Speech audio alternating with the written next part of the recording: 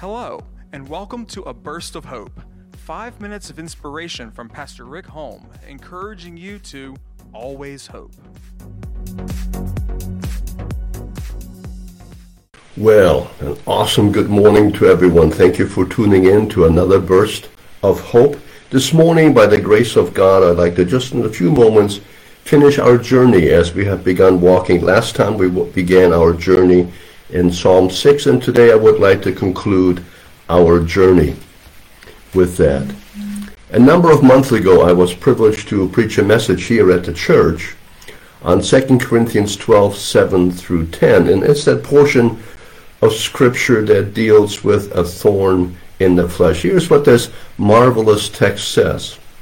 And you'll notice maybe some similarity that Paul and King David experienced in life some pain and some agony.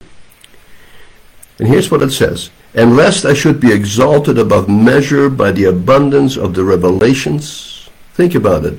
Revelations. Number of things that God shared with Paul.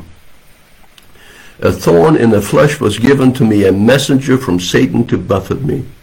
Lest I be exalted above measure. Concerning this thing I pleaded with the Lord. 3 times he prayed earnestly, pleading. That is earnest, intense, locked-in kind of prayer, looking for answer, looking for relief. I prayed 3 times that this thing might leave me. And he said to me, this is the Lord, my grace is sufficient for you. My strength is made perfect in weakness.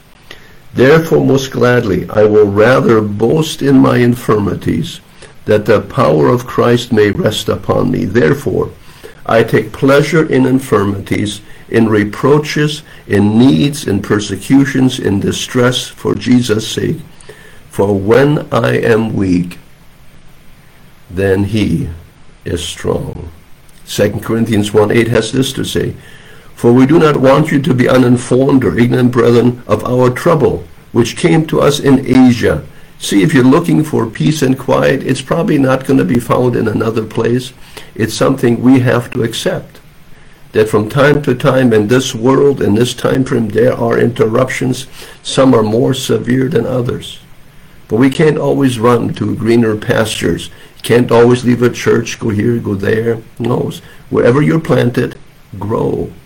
Get those roots down deep in the soil, because sorrow and anguish is a part of this dispensation. It's a part of this atmosphere, part of this earth. And he was burdened beyond measure, above my strength. I began to despair for my life. See, Paul went to a new place, and persecution found him there, to the point where he despaired. He was in Asia Minor. Instead of becoming overwhelmed, Paul learned to trust God. 1 Corinthians 1, 9 through 10. Yes, we had a sentence of death in ourselves, that we should not trust in ourselves, but in God, who raises the dead. He delivered us from so great a death, and does deliver us. In whom we trust, he will still deliver us. You see, suffering is a part of our human experience. And suffering is not in vain, and suffering isn't always punishment. Sometimes it's the end result of a wrong diagnosis. Sometimes it's the end result of too much of the wrong medication. We don't know why, but we do know this. I know whom I have believed, and am persuaded that he, this God in whom I've trusted in, he is able to deliver us. Can I share with you something? I just come across a wonderful book by Louis Giglio. Don't give the enemy a seat at your table. Remember in Psalm 23:5, he prepares a table for us in the presence, think about it, in the presence of our enemies. Your place is at that table. It's your table for you and God. You two alone. You sit at this table. You have a meal together. You have fellowship together. Recording artist James Taylor, back in the early 70s. Okay, that's a flashback time now. Had a song, Fire and Rain. In it, he talked about disappointments of life, describing the sweet dream of flying machines, lying in pieces on the ground. The Flying Machines was the name of his first rock group. See, he was attempting to break into the recording industry, but he failed miserably. But he didn't give up. You see, Taylor pursued it. And the rest, my friend, is history. In Psalm 6, the depth of David's sorrow, the loss drove him to heartache. In his grief, he turned to God and trusted God. Psalm 6, 8 through 10. Here's what it says.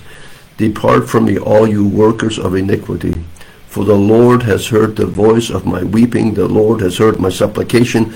The Lord will receive my prayer. Let all my enemies be ashamed and greatly troubled. Let them turn back and be ashamed suddenly.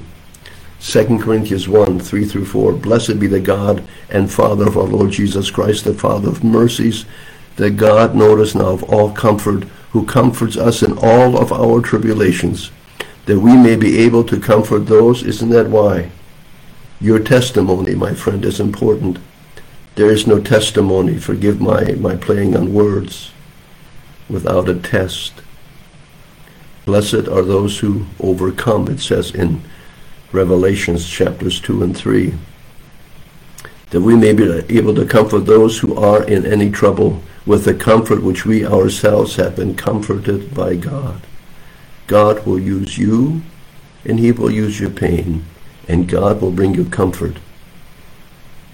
He will not only comfort you, but he will also comfort others through your testimony. Father God, bless my friend this day. Strengthen them. We will ask in Jesus' name. Amen. Until next time, take care. Bye-bye. Thank you for listening to A Burst of Hope. For more information about Hope Assembly of God, go to www.godgivesyouhope.com or download our app on the App Store.